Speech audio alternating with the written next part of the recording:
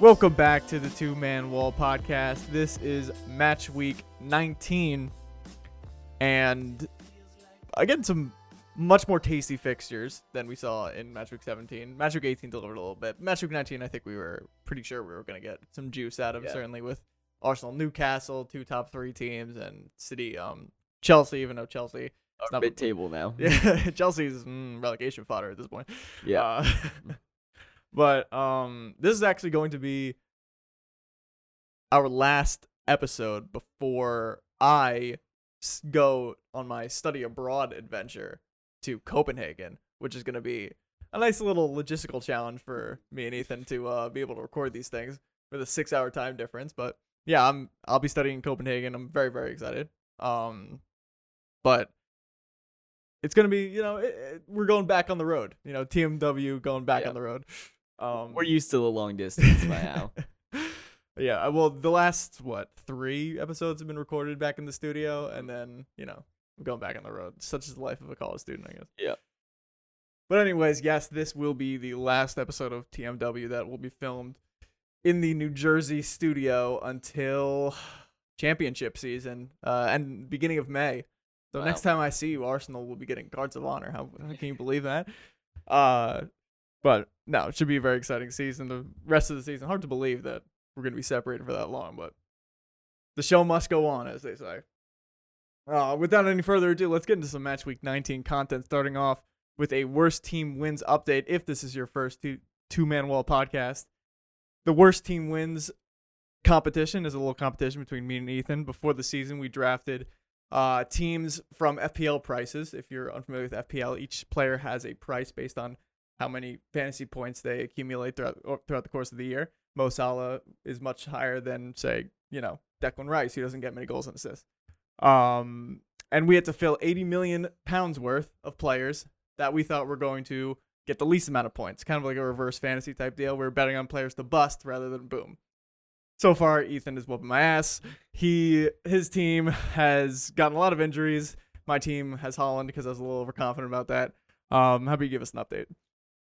Yeah, I haven't whooping your ass this season, but you got a rare win this week. I did. Your team, Jesus died for top ends, had 26 points, and my team, Garnacho Cheese, had 31 points. So nice little 5-point boost for you this week. It's better than nothing. Rome wasn't built in a day. Yeah, exactly. A jersey. I believe it was Gandhi that said a journey of 1,000 miles begins with a single step.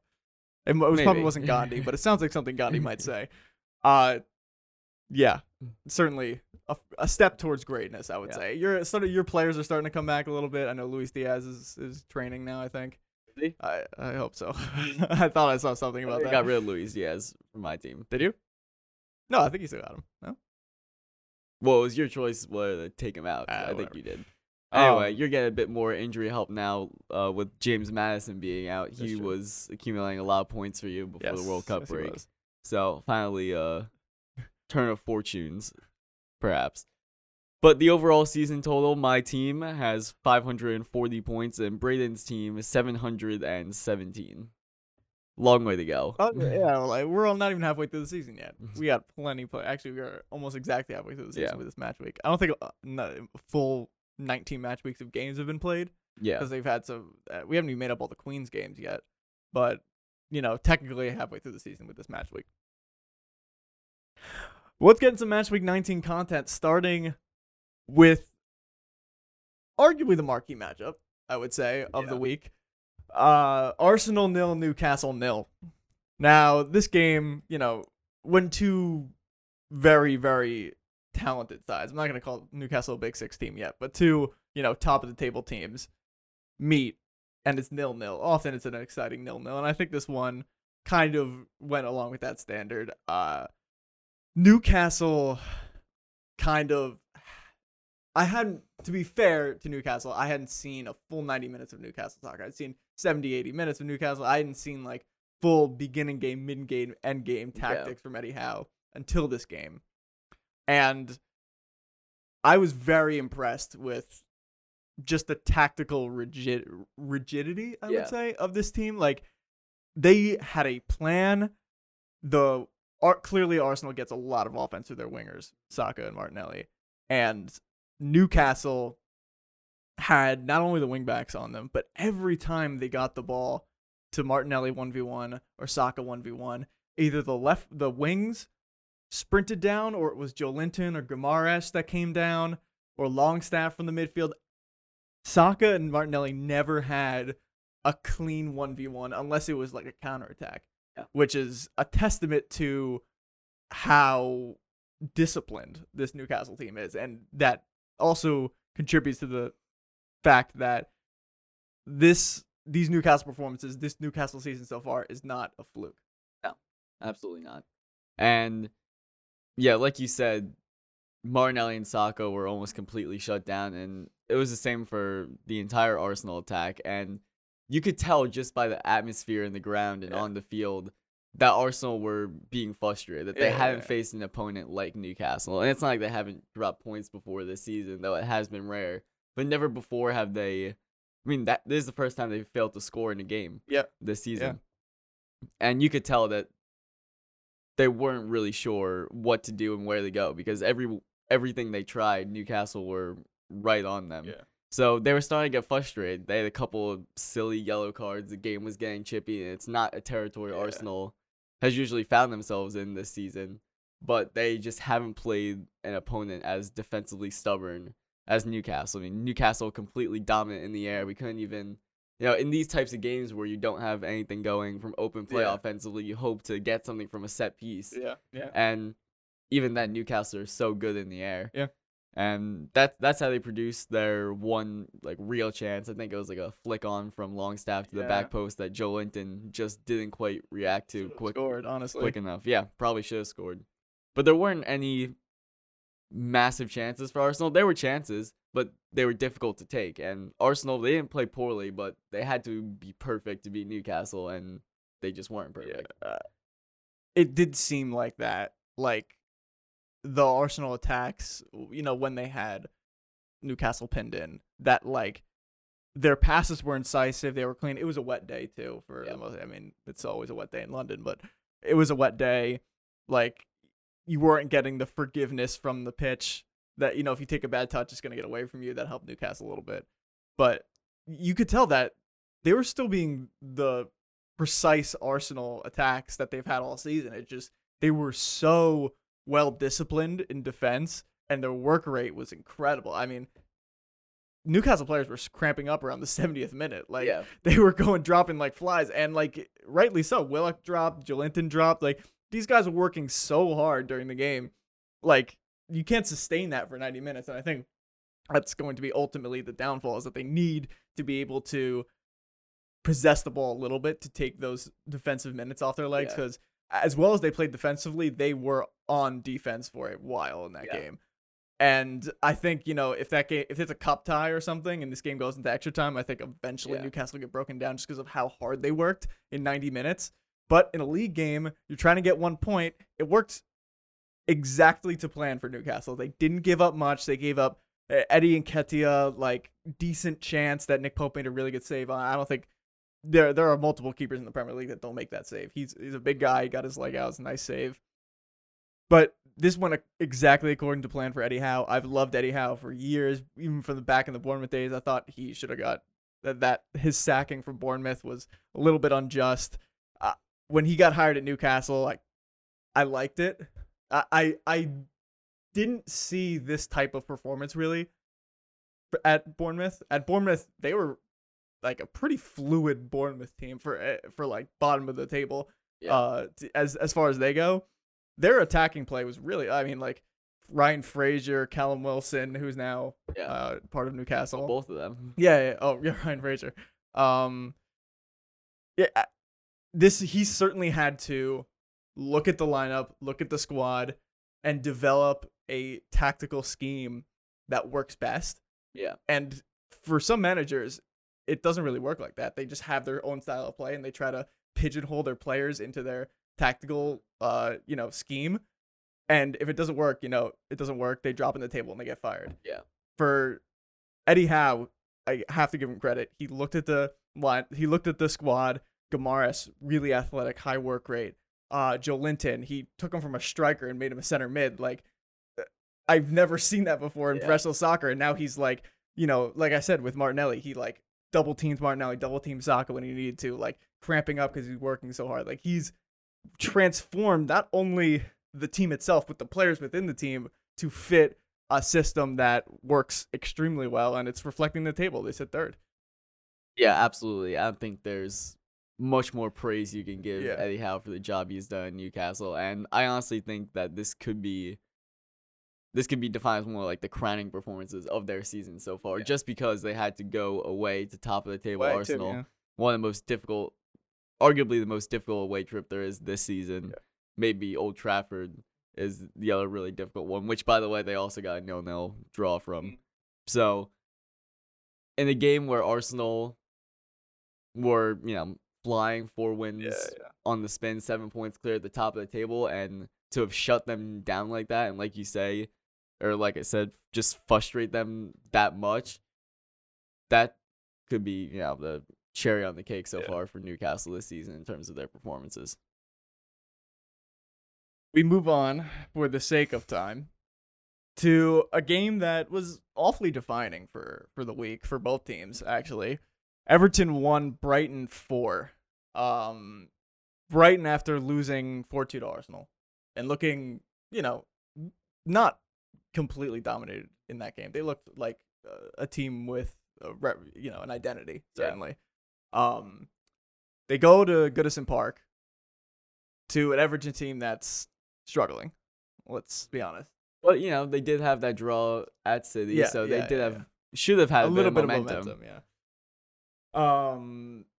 And they lose 4-1. It's I believe, one of their biggest losses in years at Goodison Park, because they've gotten their ass whooped away from home, but at home typically, they haven't had a great run of results, but typically they don't get embarrassed. Yeah. Even to the big 6 teams. And Brighton came in and beat them down. And now, I'm not even sure how Lampard got this far, to be completely honest, but it seems that it's around these times, the festive period, where managers typically have a shorter leash, because you're not really going to pull the trigger on a manager in March, because you don't give him enough time, really. If you're going to pull the trigger on a manager, you want to pull the trigger on him in January, before January, maybe give him the transfer window to bring in some of their guys. Are we going to see Lampard leave in the next couple weeks? At this rate, yes. Yeah. I think Everton won't want to pull the trigger unless they genuinely feel that they are in a relegation battle. Right now, they sit in the relegation zone. They may give Lampard a couple more games to distance Everton from the bottom 3, but if he's not able to do that, they may have to go into crisis management and just make sure that maybe with Lampard they're thinking, okay, trust the process. But if you're in a relegation battle, you can't trust the process, because you don't get a second chance if you go down.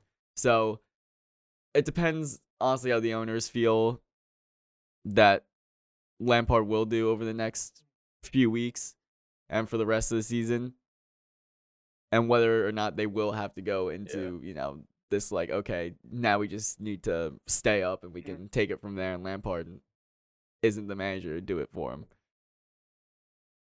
This next game is Southampton at home. This is, you lose this game, I think you shake everybody's hand on the way out the door, because I don't know if you're going to be part of the club next month. I forgot they play Southampton. This is never mind. This could be it. You get a win. If you lose this year. You get a win against, and I think he knows this in the back of his head. I'm sure he does. That if you lose to Southampton, that has lost 6 in a row, like, you might as well, like I said, shake hands with your coaching staff on the way out the door, because you're out of there. However, if you get a win against Southampton, with how tight the bottom 4 race is, that puts you in, let me fact check myself, 13th, pending some other results. Probably 15th. And you prove yourself that, yes, this team is performing poorly, but the manager and the players can still get results when they need to. That might keep them in the chair for another month, this win, depending on, obviously, some other results. As long as they don't get, brutalized in other games, I think that could buy them another month. But this Southampton game coming at as good a time as any for, I guess, the Everton board, because it's kind of like it's an ultimatum almost in a sense. Yeah, definitely. And I mean, I could go on and on about the crisis going on at Everton right now, but I do want to give credit to the victors in this game, Brighton, because Brighton were phenomenal. There's no other way to say it. That second half, they put pedal to the metal, the 3 goals in 6 minutes, and they took advantage of an Everton team that was in this stretch of time reminiscent of Brazil getting just absolutely destroyed 7-1 by Germany, where you could see the momentum's going against them. The fans are against them. They started booing once the second goal went in, and then booed more after the third and fourth. And it looked like it could have been 7 or 8. Honestly, I mean, yeah, it looked that way during those 6 minutes because Brighton just kept coming with full flow. Solly March on that third goal, just picking up the ball and dancing just across the edge of the box and calmly sliding it past Pickford. I don't know who was trying to stop him, but he slipped as he tried to come across, and it was just a calamity of errors. The fourth goal, I mean, Idrissa Gueye literally just passing it straight to Pascal Gross, who's chips Pickford sublimely. But yeah, Brighton looked fantastic this game, and I have to give credit to De Zerbi because he's had a managerial masterclass with benching Leandro Trossard, which seems, inconceivable. Definitely Brighton's marquee player before the World Cup break. But he came back. He wasn't playing too good. He's playing. And without Alexis McAllister, might I say. And without McAllister and no Welbeck, they had to put Trossard at the 9. Yeah. But yeah, Trossard wasn't playing well. De Zerbi said that Trossard wasn't giving 100%, so he benched him. And in came Evan Ferguson. He scored 2 goals in his first 2 Premier League games against Arsenal and Everton. And, I mean, the teams looked phenomenal. Today, Brighton beat Middlesbrough 5-1. Trossard not even in the squad. Wow. So, Trossard definitely doesn't have any leverage in this situation because Brighton have looked even better without him. Yeah. And I think it's good management from De Zerbi because he's said, listen, I don't care who you are. If you're not putting in the work and the effort, your place in the squad is a privilege, not a right. You have to earn it. And every single player in the Brighton 11 has earned their spot. Certainly those managerial decisions, disciplinary-wise, they look you look like a genius when, it works out, but you look stupid when that doesn't work out. But this team is, I'm not going to say deep, but everyone has a role and everybody can fill that role.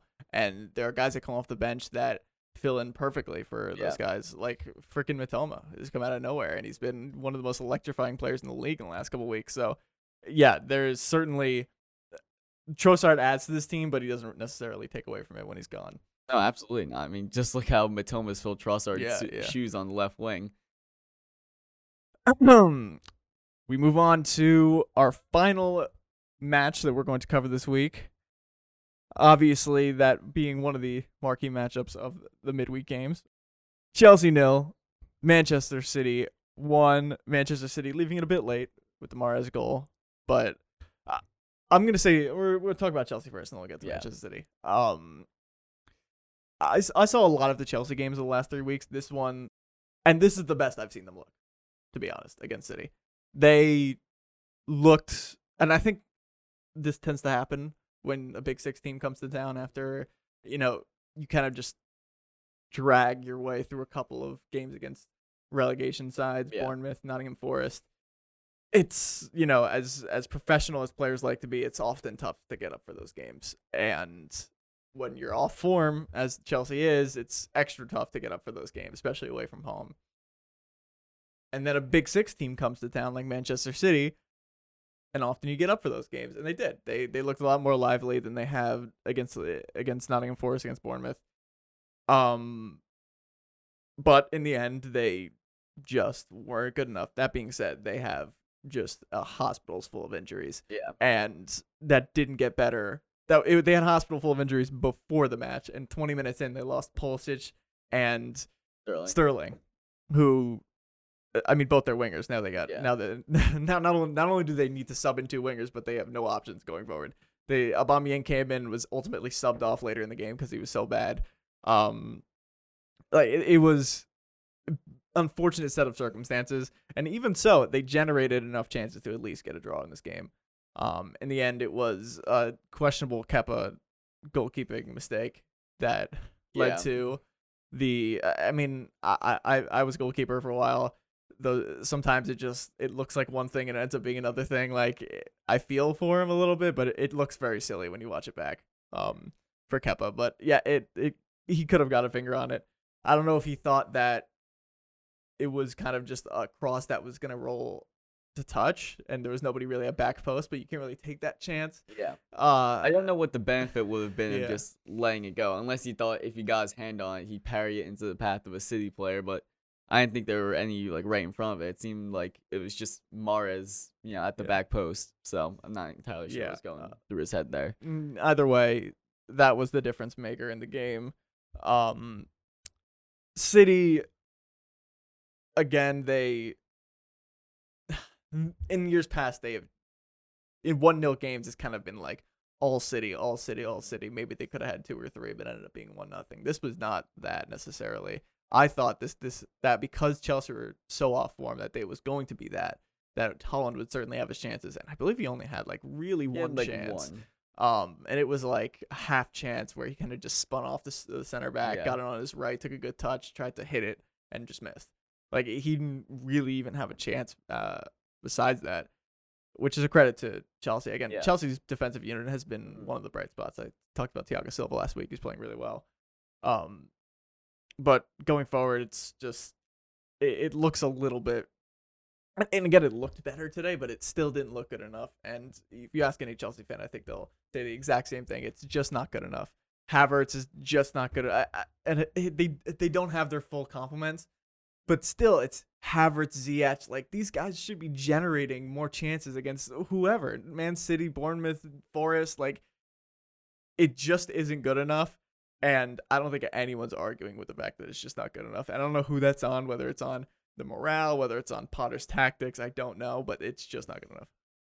No, I mean, and we talk about it every week, just the fact that they need scores. Yeah. It's as simple as that. And I think they looked a lot better in the first half. I think Chukwuemeka, who came on for Pulisic, was actually one of their bright spots. He had the closest opportunity hitting the post, if not the best opportunity in the game. I know Lewis Hall had that one pretty late on where he got played in behind and just took an abysmal shot. But no, I thought Chukwuemeka was a really nice bright spot, invigorated some energy into the team. And I thought, like you said, Chelsea seemed to be playing to the level of their opponent recently. And they stepped up to a challenge, I thought, in the first half against City. I've slandered Stamford Bridge in the past, and they weren't, like Anfield, but they did get up for the occasion. They were loud and raucous in the first half. But I think City definitely came into the game more. In the first half, I know that Guardiola deployed João Cancelo off on the right, and honestly, Cucurella was dealing with them pretty well. And I think Guardiola said after the game that he didn't get his tactics right in the first half. He made 2 changes, brought on Akanji and Rico Lewis for Walker and João Cancelo. Took off João Cancelo at halftime, put Rico Lewis out on the right, moved Rodri up more into midfield, where, as in the first half, Rodri was kind of like a center back / like defensive mid, kind of floating in there, giving a bit more, onus to push forward. And they grew into the game. They still hadn't gotten the goal, and then, of course, came the double substitution, Mahrez and Grealish on, and, of course, they combined for the goal. So I think this is a reminder that City have the depth. Yeah. They have the depth of title contenders, and Arsenal just don't. I mean, listen, Arsenal were playing against the best defensive side in the league, but they made one substitution, and I think it was to bring on Tomiyasu. They didn't have any offensive, they didn't have any aces in the hole to bring on, and I think that could be what ends up being the difference if Arsenal ultimately lose out to City, just because, again, we're getting into the festive fixtures, into the winter months. We're gonna, Arsenal will be hoping they're making runs in the FA Cup and in Europa League when their squad is going to be stretched thin, and they just don't have the depth to compete with City. And Jesus has already gone down. Who knows who else could go down? Yeah. So we'll have to see. But City prove that they're very, very much in this title race. That's the thing every year that makes me put Manchester City above everyone. Obviously, their first 11 is among the best in the world, but it's the fact that when they were dueling with Liverpool, in prior years, Liverpool, would lose Van Dijk for 3 months, and then Man City would lose De Bruyne, and he's what a player De Bruyne is, but then their midfield is now Foden, Gundogan, and Rodri. That's still the best midfield in the Premier League. Like, that's the reason that I favor them so much in 38 game seasons, is because they can withstand just so much. And you look at Chelsea, a lot of injuries, sitting 9th, 10th. City, not a lot of injuries. I mean, Calvin Phillips, but that's nothing. Yeah. But who are they competing with? Arsenal, not a lot of injuries. Arsenal's competing because their first 11 is very good. If everyone had the same amount of injuries, lost a couple top players here and there, City would be 7 points clear and Arsenal would be sitting behind, because it's just a lighter year for Arsenal, I think. And that's not to take away from what Arsenal's done. Arsenal have been brilliant, but you can tell that City are just, and you said with the substitutions, even when everybody's healthy, Arsenal just couldn't bring anybody on because they don't have those guys. I think Arteta knows this, and again, he's starting to build his own squad a little bit. He's still, 2.5 years. He's still working with a lot of Unai Emery signings, but there will come a point when, hopefully, as an Arsenal fan, I'm optimistic that the Arsenal squad will mimic that of City. But again, Pep Guardiola is just going after everyone, everything and everyone at all times, and he probably has the biggest wallet in the league when it comes to, ability to spend. So I don't know if anybody could really keep up with their squad strength, but while other teams are still healthy, that's kind of, long story short, City thrive when everybody gets injured, including their own team. They'd rather have everybody in the league get injured than everybody stay healthy. Yeah. As crazy as that sounds. But we will wrap up our MW19 content with, some of the out-of-town scores from this week, starting off with, I believe we mentioned it on the last podcast a little bit, but Brentford 3, Liverpool 1. It certainly deserves mentioning again because this was, very, very convincing performance from Brentford at home. Can't say too much. We said a lot about them in the last podcast, but again, they're just flying right now, and very nice to see. Leicester 0, Fulham 1. This is a tough one to take for a Leicester City team that is tanking, and we talked about Brendan Rodgers' hot seat on the last podcast, certainly not cooling down anytime soon. They could use James Maddison back as that spark ASAP because, again, shut out at home to Fulham. Just every Leicester fan will be wanting to donate their ankles to that man. It was just a tough one to watch for a Leicester City fan, and I don't really know if I see a way out of this slump if not for a new manager right now or a James Maddison return. I don't even know if a James Maddison return is going to provide the revival they need at this point, but only time will tell when it comes to that. Manchester United 3, Bournemouth 0, a continuation of some very nice form from Manchester United recently. Marcus Rashford getting on the score sheet yet again. Not much more you can say. They're just on form, and this is what on form teams do. They beat Bournemouth 3-0 at home. Yep. Southampton 0, Nottingham Forest 1. This one is look away because the Southampton team that's sitting dead last playing a Nottingham Forest team who they're fiercely competing with for, relegation. A must-win game for both of these teams. But a must-not lose. Yeah, a must-not lose is a better way to put it. But there's definitely more pressure on the more underperforming team, which was, of course, Southampton. Yes. And they swung and missed. Yep. You simply can't lose to Nottingham Forest at home. And Nottingham Forest are probably a better team right now, but you just can't. Like, you just do whatever you need to do to get this team riled up to not lose, and they did, and this is pretty damning for them, unfortunately. Leeds United 2, West Ham 2. Pretty exciting game. Yeah. Points shared. But, indicative of the way these two teams have been playing this year, scoring goals, letting in goals, not really doing enough to take 3 points, but taking enough points to not get relegated, I guess. Just if I had to look at this game before and gun to my head, I would probably say draw, and that's kind of how it worked. Yeah, both these teams could really use 3 points, but I'm sure they'll both take a point. I mean, West Ham, 1 point from their last 6. Yep. So, Aston Villa 1, Wolves 1. I thought that kind of an Aston Villa team coming off a pretty, morale boosting win against Tottenham Hotspur would probably take 3 points at home against the Wolves. Didn't work out like that for them, unfortunately. They, I guess, kind of a little bit of a hangover from that game. 1-1 favors Wolves, certainly. I guess you could say it's a nice point for Wolves. I don't know if they could be asking to take all 3 from Villa Park, but again, an Unai Emery team that's on better form should probably be taking 3 points from this game. Not how it worked. And finally, Crystal Palace 0, Tottenham 4. Maybe the worst 4-0 win in history as far as 4-0 wins go.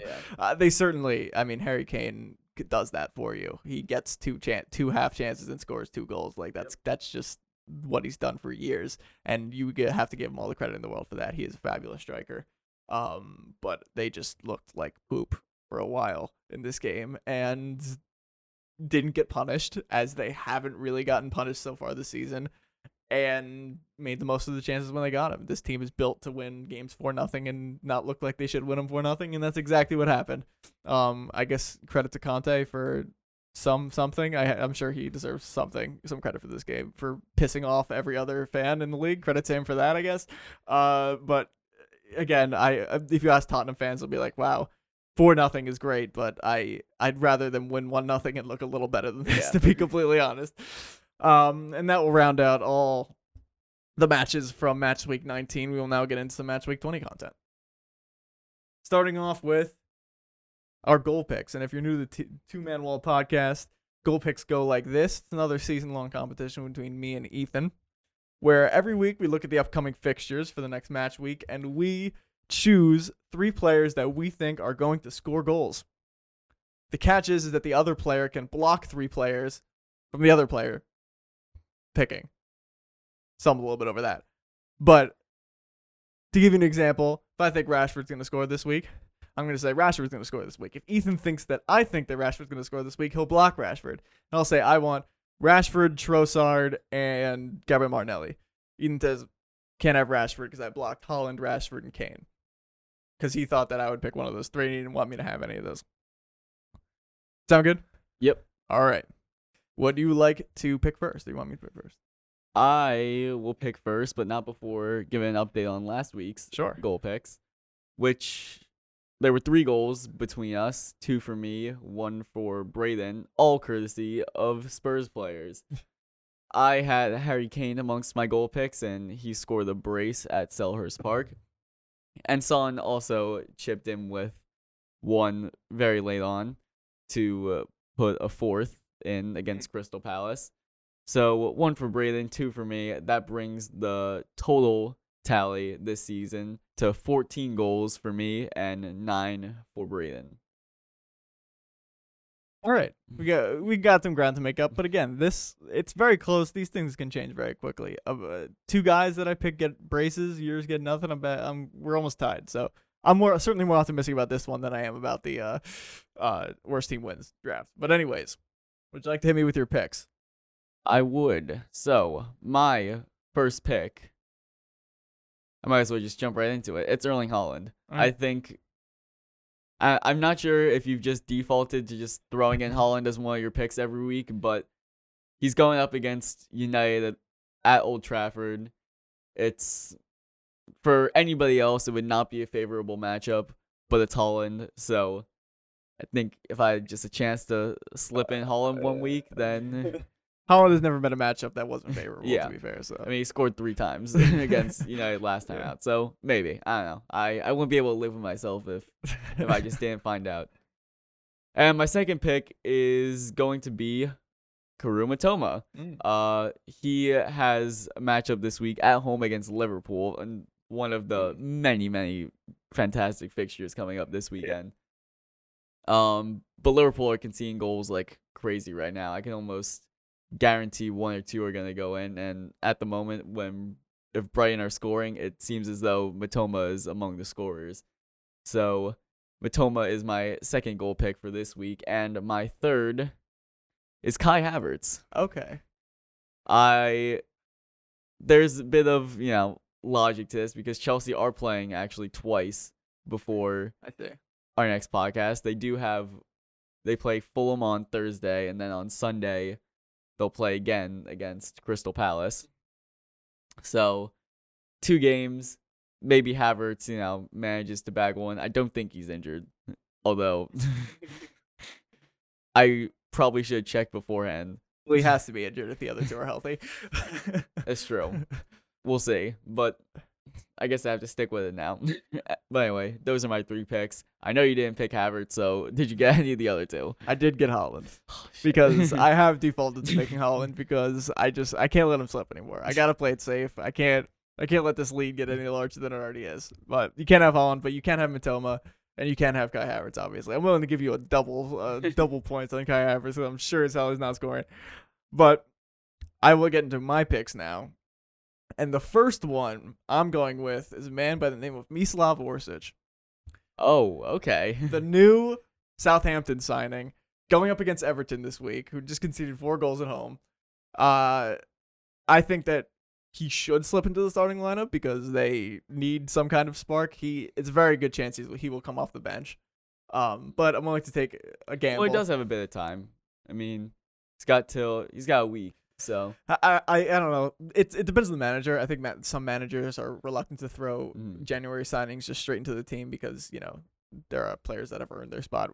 I don't know who's really earned their spot right now in this Southampton team besides James Ward-Prowse, but hopefully he gets a start for me. But I think he'll come and provide a little bit of a spark and get his goal. All right. Second is Joe Linton because he was on the score sheet I believe a couple weeks ago, but I think this matchup he's got this week, Fulham. Fulham like to play interesting contests. A lot of goals there. I just like Joe Linton this week. I'm throwing around names that I think, A, you're not going to pick because I'm sick and tired of you blocking my picks. And 2, a little bit of a scoring touch. I didn't really believe in Callum Wilson this week, so I'm going to go with Joe Linton. And 3rd, I'm going to go with Harry Kane because I'm just going to slip in a Harry Kane. Just hoping I can get one because he's pretty on form right now. Can I have him? You can't have Kane.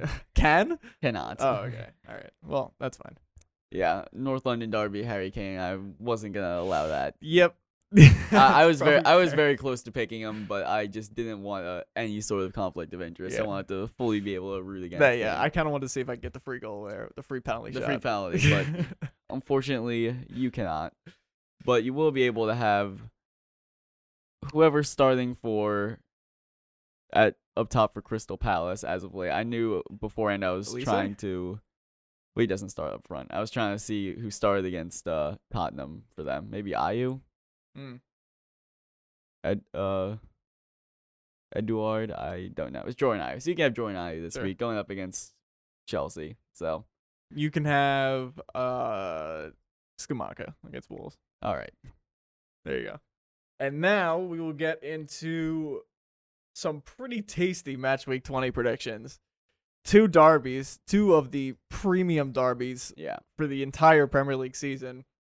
Starting off with Manchester United hosting Manchester City. What do you got?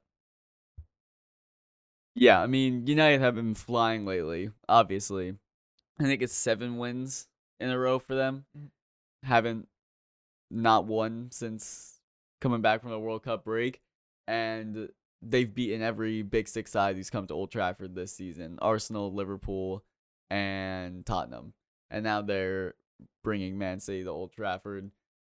It's going to be bouncing the place. Absolutely. It's a very difficult atmosphere to play in, especially this season. And like I said, United have been in like title contention form, and if they win their next 2 games, they will be in the title race. But that is a big if, because they do have City and Arsenal in their next. If they beat Arsenal, they will be in the title race. Yeah, and so will City, and City is in the title race, but it'll be game on at that point. And City, on the other hand, have not been their usual ruthless selves. A 1-1 draw at home to Everton. They squeaked by Chelsea after a couple of tactical changes throughout the game from Guardiola. So there's not a lot other than the fact that it's just City and they have so much quality. There's not, form would suggest that United have the edge on this one. And that's why I'm going with United, 2-1. All right. I don't even think that's too much of a bold prediction, because the way United have played at home this year, and the form, combined with the form they're on. Yeah. I'm gonna go with 2-2. 2-1 just seems like a weird scoreline, because what happens? City goes up 1-0. I don't really see City going up 1-0 in this game. I think United is gonna score the first goal. If it's 2-0, then it means that United are gonna go up 1-0. If they go up 2-0 and City score a goal, I don't think that United's defense is strong enough right now to protect against a Man City team that just scored a goal and has Haaland and has momentum. Is going to be pressing them for like the last 30 minutes of the game. So I think it's going to be 2-2. I could obviously see this team winning 1-0, 2-0, something like that. I don't know if they're going to shut out Man City. So that's why I'm going 2-2. I think that it's just going to be a crazy, crazy game. Like Foden stunner, like Rashford will probably get on the score sheet. He's been pretty on form recently. Maybe Bruno free kick, something like that. So I think there's going to be 1 goal in this game that's going to be an absolute stunner. But all right, in the end, I think it's going to end all square. And then the second derby of the weekend, Spurs hosting league leaders Arsenal. What do you got? Well, Tottenham are not losing right now, and I think that's about the best I can say for them. They seeming on paper a convincing 4-0 rout of Crystal Palace, but it doesn't tell the whole story. They were shambolic in the first half, and most teams, 9 times out of 10, they get punished and go a goal down in that game, and who knows where it goes from there. Yep. To their credit, they did get the first goal, and it was cake from there. And then they squeezed by Portsmouth in the FA Cup this morning. So they're winning games, but again, that's the most you can say for them. They've not impressed, and the way they're playing just plays right into Arsenal's hands. They've started games terribly, and Arsenal start every game on fire. Yeah. This seems destined for them to go down a goal in this game as much as any other matchup, and I don't see Arsenal laying them back into the game like a lot of teams do. I know Arsenal didn't get the win against Newcastle, but I thought they still played pretty well against just such a difficult team to break down. So I have Arsenal winning by the same scoreline they won the first derby this season, 3-1.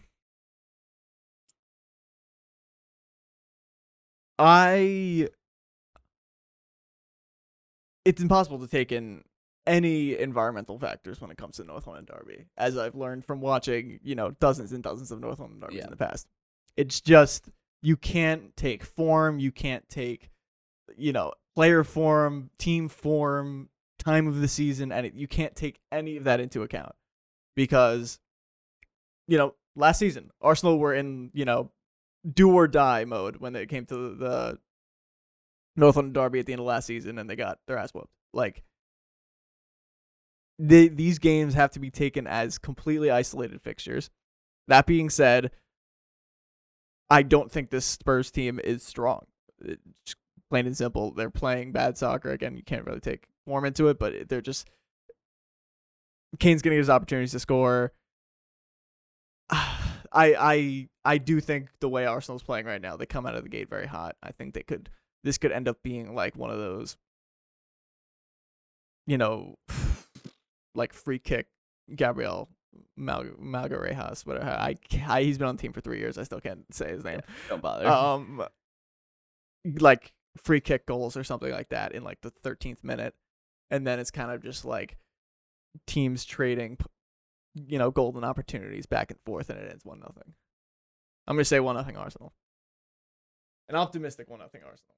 And for our closing segment this week, we got a little game for ourselves today, a little bit of a guess who. In honor of the January transfer window, this guess who is going to go as follows.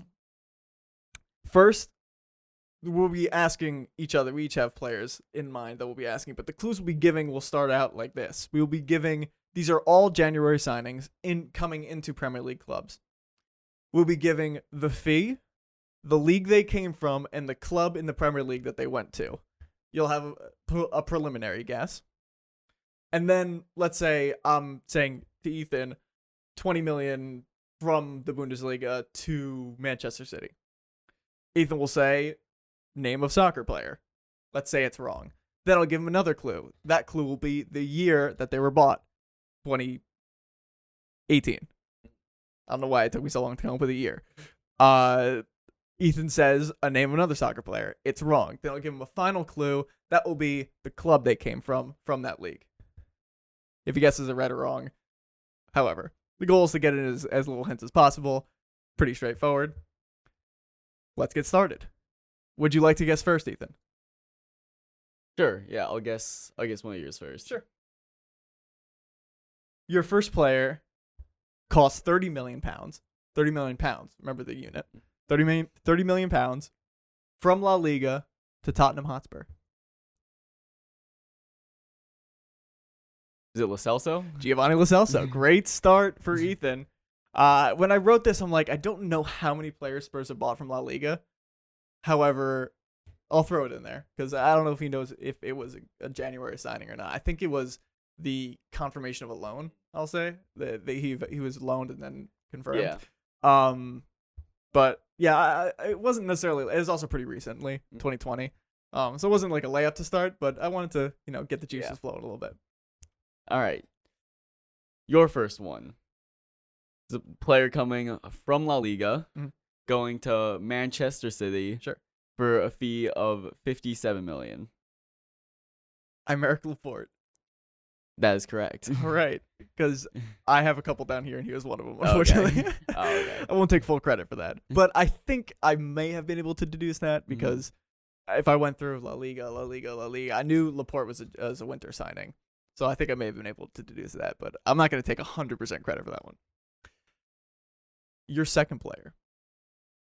18 million pounds from the Premier League to Chelsea. 18 million pounds from the Premier League to Chelsea. So from within the Premier Interleague. League. Yeah. Can I get the year? Take a guess first. Then I won't be able to think of any players going from. Oh, actually, is it Giroud? It's Giroud. Well done. Olivier Giroud was transferred 18 million pounds from Arsenal to Chelsea in 2018. Well Nice. done. I knew you'd come across it. All right, go ahead. Okay. For a fee of 11.5 million pounds from the Serie A to Liverpool. 11 million pounds from the Serie A to Liverpool. All right, I'm going to throw a guess out there because I might need the year. 11 million pounds. I feel like Emre Can from Serie A, but I could be completely wrong on that. No, he's in. I think because he went to Juventus. Let me throw a guess out. Serie A, 11 million pounds. So nothing crazy, but they don't spend that much on transfers. They haven't, at least, before recently on Darwin Nunez.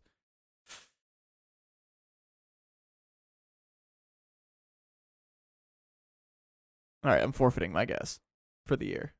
Yeah, the year may be helpful here. It's 2013. Oh boy. Okay. 2013 Liverpool. Wow, that was a shambles. 2013. That was like before Suarez. No, that was like during Suarez actually. That was like the Joe Allen days. Suarez came from Syria to Liverpool. 11.5, you said? 11.5 million pounds. Pepe Reina? It is not. Okay. Good guess though. So now the club they came from? Yeah. Inter Milan. Oh man.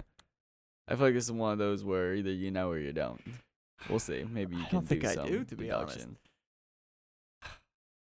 See, this is before my FIFA days, so my database doesn't even go back this far, to be completely honest. Oh, Inter Milan, 2013.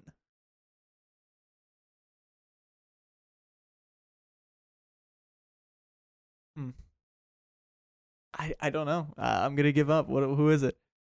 It's Felipe Coutinho. See, I didn't realize he came from Syria. He came from Inter, yeah. Yeah. I don't think I knew that, to be completely honest, that he came from Really? Inter. I thought he was. I didn't realize it was 2013. I thought it was a little more recent than that, to be completely honest. But yeah, I guess he didn't really get his breakthrough until a little bit later. But yeah, well, interesting. It was a good one. 20 million pounds from the Premier League to Everton. Is it Connor Cody? It's not Connor Cody. The year was 2018. 2018. 20 million pounds, Everton from within the Premier League. Oh, is it Abdoulaye Doucouré? Oh no, it's not. It can't be him. I mean, that's already my guess, but Yeah, it's not Abdoulaye Doucouré. yeah, no, that would have been way too.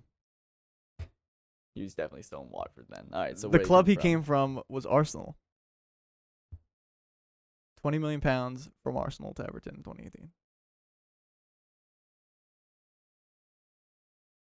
I mean, the only one I can think of is Iwobi, but I'm pretty sure Iwobi was in the summer and way more than that, so it has to be somebody else.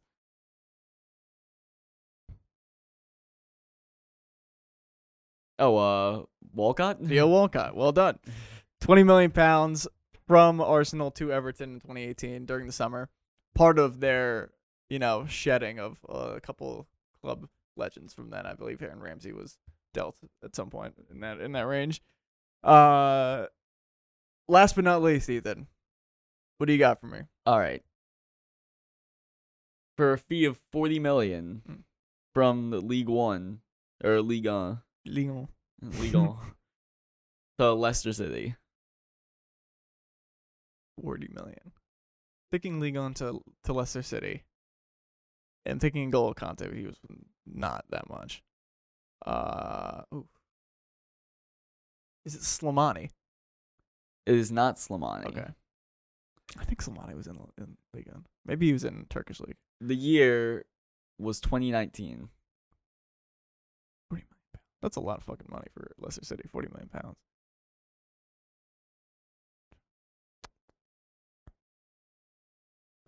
£40 million in 2019?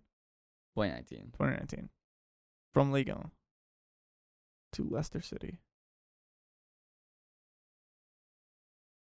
Oof. I feel like it should have come to me by now. £40 million is a lot, and they don't make that many signings. That might be the record signing at the time. Probably was. I'm trying to think of like a Vardy replacement. That's why I said Slimani at first. Oh man. You're going to have to give me the club. Club is Monaco. Okay, that should help me now. Oh, Tielemans. Yes. Okay. Yes, all right.